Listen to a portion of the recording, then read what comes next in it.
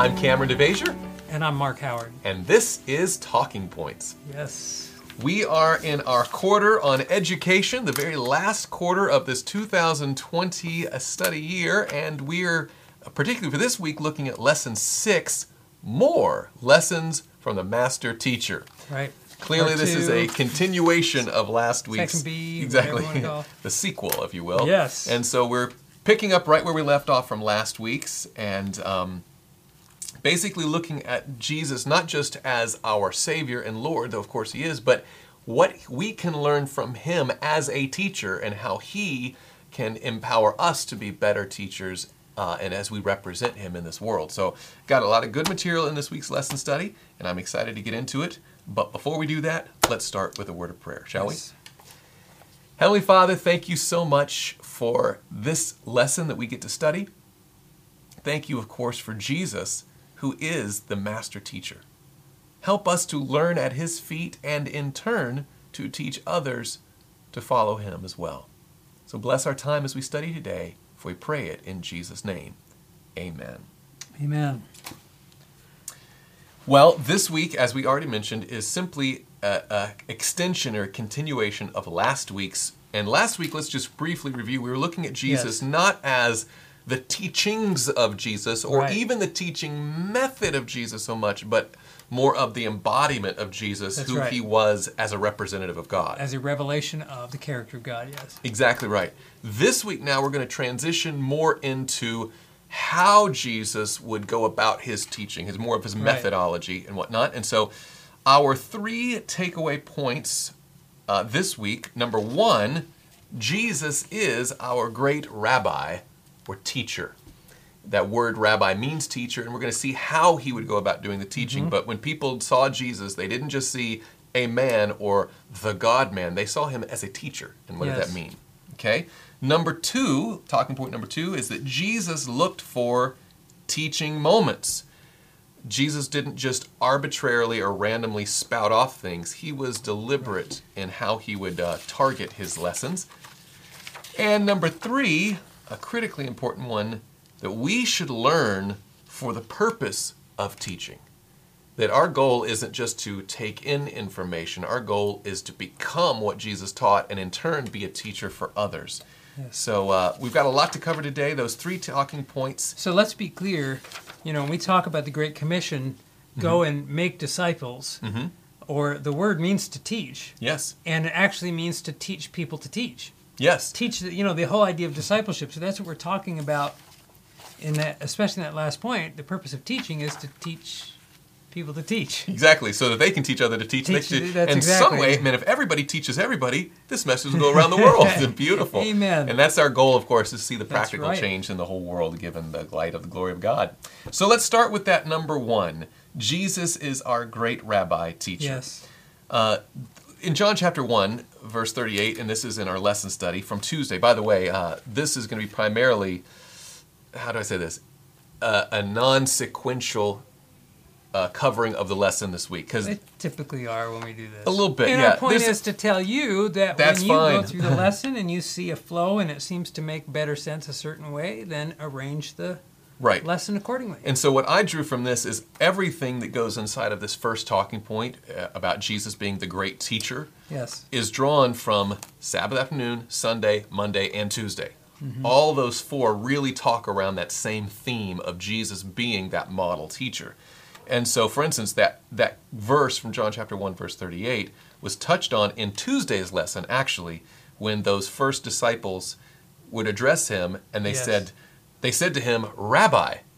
And then the parentheses in the text says, which translated means, Teacher, where are you staying? And He says, well, come and follow me. Right. But they looked at Jesus, and the point of that passage being in there is not just an interesting character or even God in the flesh and let's be around you, but they noticed that He was a teacher, that He was there to communicate something. And you and I talked about that. It's not like Jesus went around and said, by the way, I'm a rabbi. Exactly. He didn't wear a badge or something. Yeah. So there was something in His manner of communication that was different than that of the scribes and Pharisees in that it elicited this idea, He's teaching us.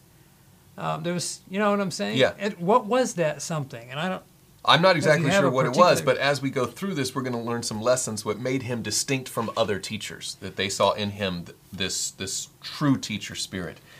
One of the lessons I drew, and this is actually from Sabbath afternoon and Sunday, Yes. both hit on this topic, is that, for instance, in Sabbath afternoon's lesson, it opens with that, who among us has never been ashamed of himself or herself, and who among us hasn't done things that pain us to think about and that we would recoil in horror at the thought of others knowing? Most likely we've all been there, haven't we? Well, I mean, that's a pretty odd way to open up a Sabbath school lesson, but it's like, boy, we're all terrible, aren't we? Well, that's kind of what's being touched on here, is that Jesus didn't just talk about abstract ideas. He would go right to the heart of the problem and talk to people directly and start where the problem lies. And I believe that Christ, in his teaching, would teach us our true condition. Well, you were commenting on this, and it wasn't just by pointing out the problem, right? Yes. Well, And this is the teacher element of it. Yes. He didn't say, "Look, Adam, you messed up." right. Well, speaking of Adam, Genesis chapter 3, the lesson points to this as an example of this Christ calling us to our true condition. Of course, Genesis chapter 3 is the story of the fall, where Adam and Eve rebelled against God, disobeyed his rule, and when God comes and walks among them, let's go to verses 8 and 9. If you want to read those two verses for us. Sure. And they heard the sound of the Lord God walking in the garden in the cool of the day, and Adam and his wife hid themselves from the presence of the Lord God among the trees of the garden.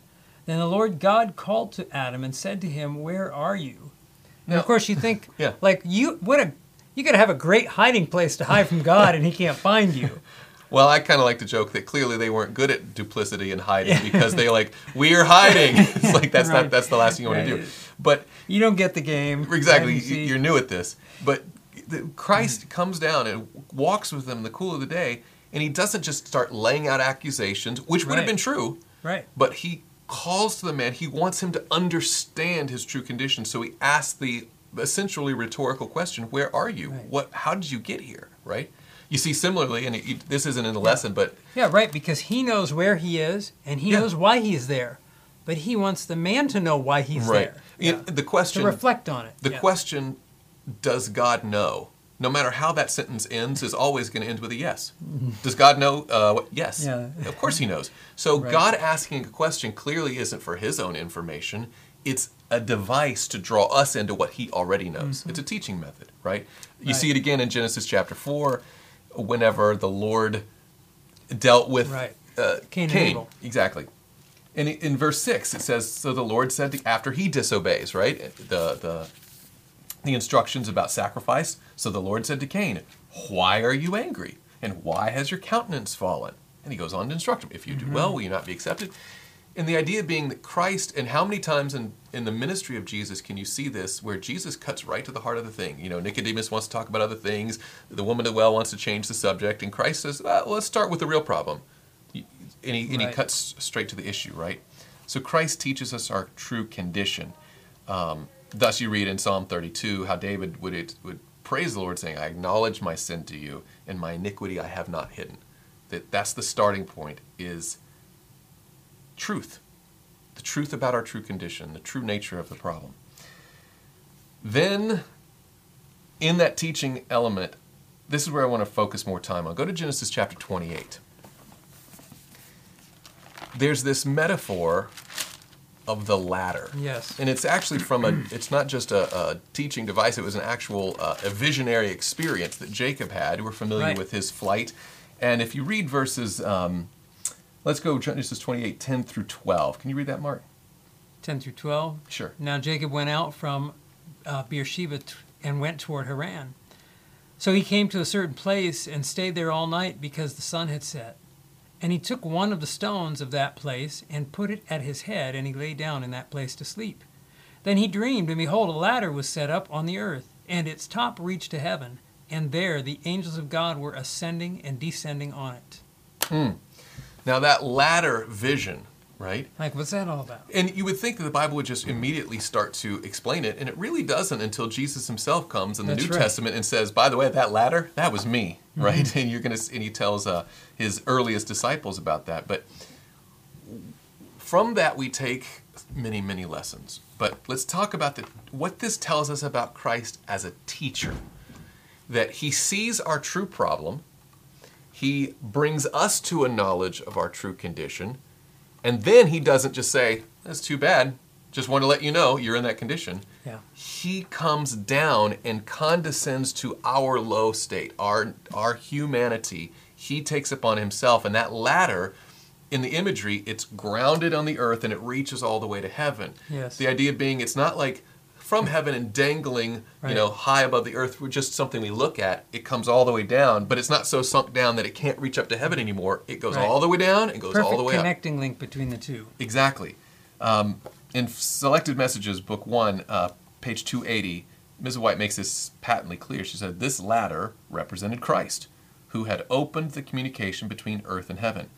In Christ's humiliation, he descended to the very depth of human woe and sympathy and pity for fallen man, which was represented to Jacob by one end of the ladder resting upon the earth, while the top of the ladder, reaching unto heaven, represents the divine power of Christ, who grasps the infinite and thus links earth to heaven and finite man to the infinite God. And he goes on to talk about the importance of that connection that is only found in Christ. And let's think about this from a teaching perspective. If you have someone who doesn't have the knowledge that you have, or the language capacity, or even the stature that you right. have, right? You don't just lord it over them and talk down to them. You get down on their level. Yeah. You've got kids. I've got sure. kids. And in fact, just this morning, and I'm not going to share too much this morning, but we had to have a teaching moment in our house. Little come to Jesus A little come to Jesus moment. And we had to get down. Right? And it wasn't just standing over and scolding and looking and saying, I see this. But I wanted to draw it out. I want to ask them what's yes. really going on here. And then I want them to understand, do you see how we got here? Do you see the problem with? And you have to get down on their level and put yourself in that place. And that's when that really effective teaching comes. But in the big picture, the quintessential condescension to our low estate would be Jesus himself coming that's right. to this earth. And I don't think we often focus on what a unique treasure it is that Christ would come here, when he could have explained things from the heavens, or just given the Bible, which is great, but he stepped down to our position. That's right. And he took up on himself the nature that we share, so he knows what it's like. What a powerful thought. What's interesting, you have Hebrews 4 here, and you're yes. talking about Christ in his role as our high priest, and how one of his qualifications was his ability to succor those who are tempted, because he himself has experienced that same temptation. And I just think about, is it Malachi that describes the priests as teaching priests? Because that was a role of the priest, was to be a teacher. And so in that same context, Paul's talking about Jesus as a teacher who can sympathize yes. with our weaknesses. That's right. exactly what you're drawing out. And that's what I have to think, going back to that original thing, when they saw Jesus, they noticed something in him that was a genuine rabbi, a genuine teacher, in that he would, yes, know the true condition and try to draw it out, but he would go down to that level and speak to it patiently and draw from us and instruct to us these great principles that would change us. That leads us into point number 2. So he came down, he wanted to draw out those principles, and he, in his ministry, would look for opportunities yes. to teach. Yes, point number 2, look for those teaching moments. And I think sometimes overlook the strategic mind of Christ. Yeah. That he didn't just I guess this Tuesday I'll tell you this one thought and this one yes. over here, but he was,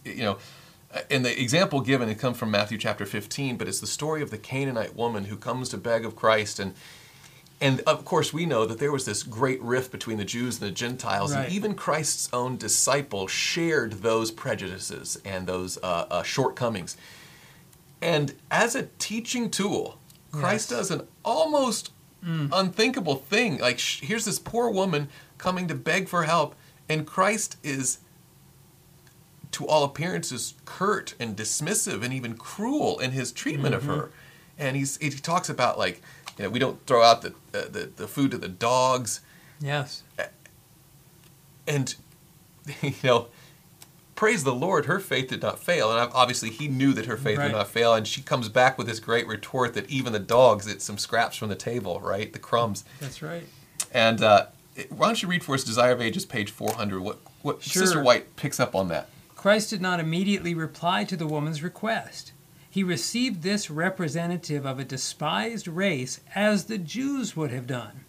In this, he designed that his disciples should be impressed with the cold and heartless manner in which the Jews would treat such a case, as evinced by his reception of the woman, and the compassionate manner in which he would have them deal with such distress, as manifested by his subsequent granting of her petition. Right. So he was going to grant the petition. Yeah. But he went this circuitous route, not for her sake, but for their sake, to teach them through this. Yeah. It's almost as if, you can treat a person rudely and really not see how rude you're being. But when they were the audience and they watched, they thought, man, that's even mean for a Canaanite, Yeah. And that kind of helped them. And that was his whole point, to see, how cruel. And this isn't the way. And then he contrasted with the compassionate manner, is what she says right. there. And then when he yields to that, they're like, oh, I see what you did there. That was us being right. And so he was trying to teach it. So was his goal to help the woman? Yes. But his goal also was to use that circumstance as a teaching moment for his own disciples. Yes.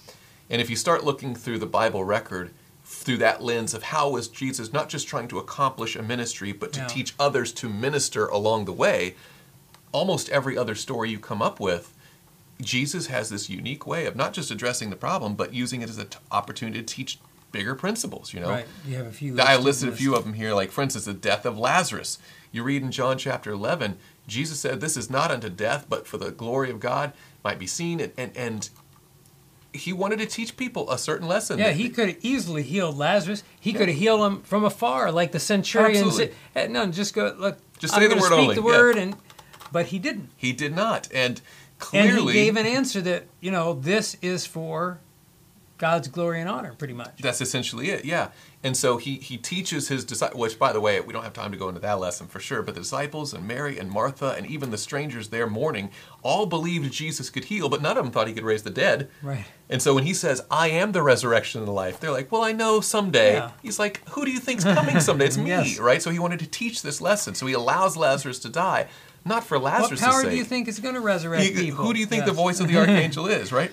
And I think of Jesus' healings on the Sabbath days at the pool and in the synagogues when he would, he knew that was going to rile up opposition. Yes. He was like, good.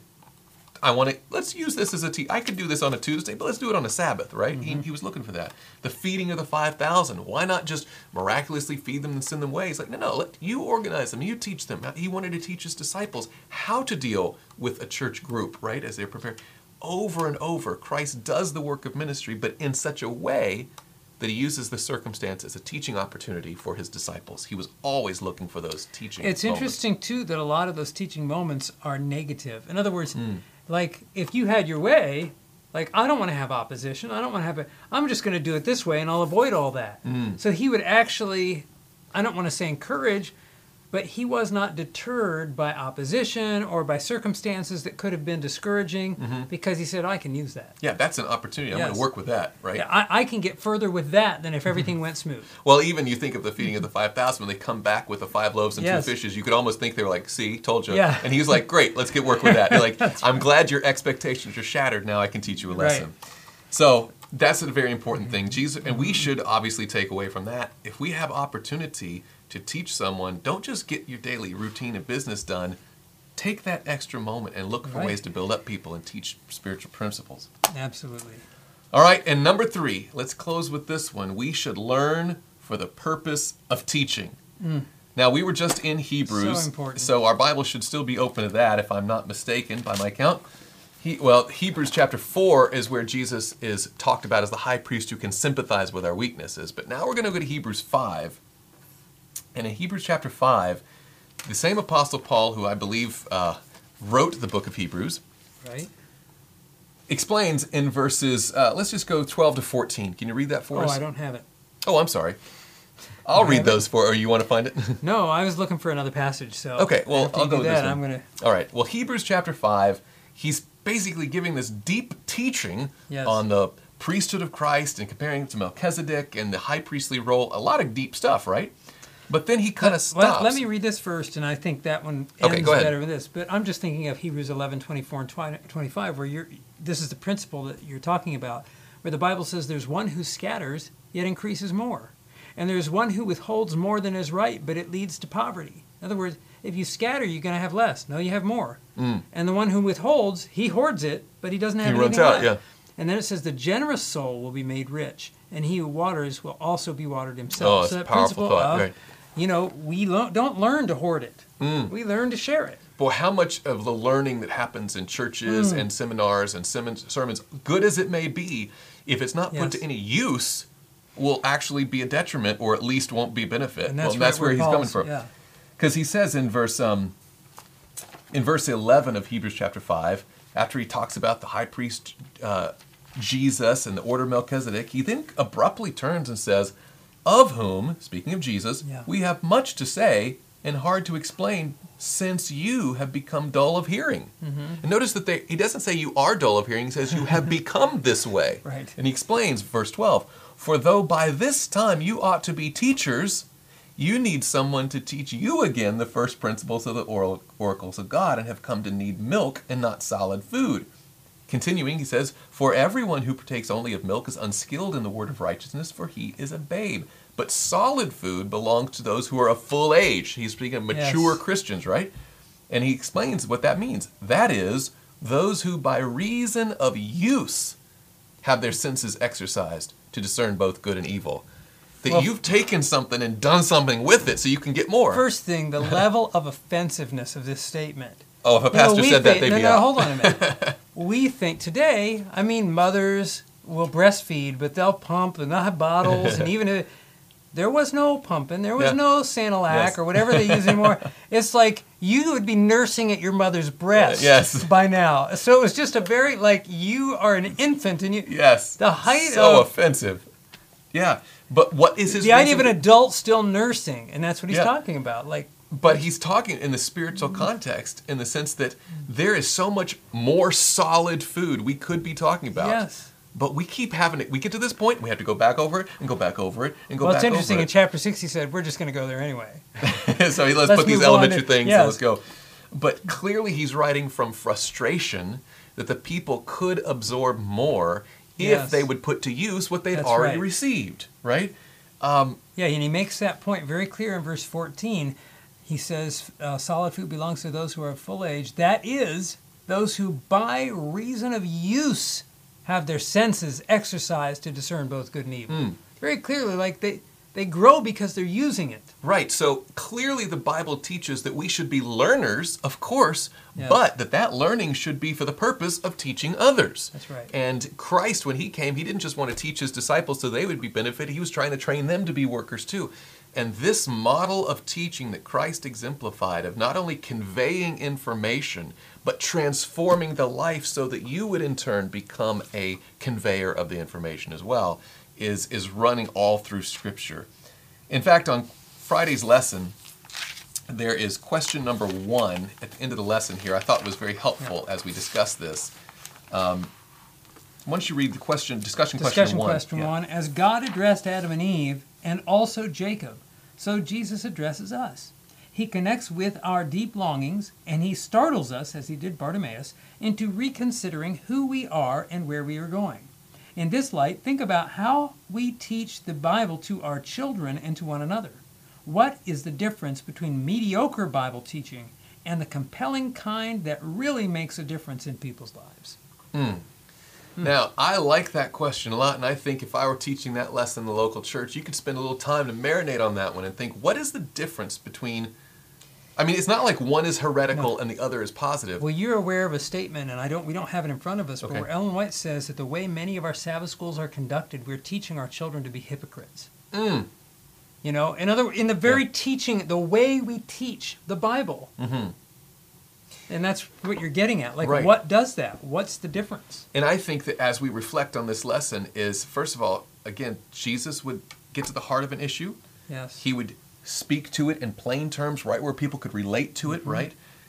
And then he wouldn't be satisfied with merely saying true things and having them agree. right. He's like, no, it's got to be applied, not just agreed. exactly it has right. to be put to use instead of just assented to. And good. Thanks for the day. That's right. And so Christ's teaching was powerful not because it was a different Bible or a new method, but the way that he taught it had a power to it that I think shook people in a way they hadn't. Urged them to be doers and not just hearers. Exactly the thing. That's exactly the thing. And when we teach a Sabbath school lesson, when we teach a Bible study, when we have public evangelism, public preaching, or even in a church school setting, we should not teach Scripture like it's just another course of study, Yeah. that it's just another academic pursuit, but the goal is to be able to weave it into the life so deeply that now you are an ambassador for Christ. Well, one of the things we did right along those lines is I've noticed often we teach, whether it be young people or adults, we teach in such a way as to say, you guys already know this. As if you just can know yeah, I read that before. I grew up in a house. And I've got it. Come to church a long And time. I think of got it. 2 Corinthians 8:2 that says, if any man thinks he knows anything, he knows nothing yet as he ought to know it. Like, isn't there more to learn? Isn't there always more to learn? No. I got that. And we almost teach our members to have that mindset instead of challenging them to live in that mindset of saying, I can always learn more. Oh no, you guys got this. I hate to bore you with this. I'm going to go over this again, but you guys already know this. I mean, we almost just... Yes. Well, and I really like where the lesson ended this one by referring people to read that beautiful chapter in Steps to Christ. Yes. And here's a section of that. I've put in our little notes here, but this is from pages 58 and 59. But it says that there is no evidence of genuine repentance unless it works reformation. And let's think about the teaching idea. It's not just hearing a message, but it's being a doer of the message. That's the real evidence, right? If he restore the pledge, give again that he had robbed, confess his sins, and love God and his fellow man, the sinner may be sure that he has passed from death unto life. It's not just agreement, it's application. That's right? And then she closes this way. When, as erring, sinful beings, we come to Christ and become partakers of his pardoning grace, love springs up in the heart.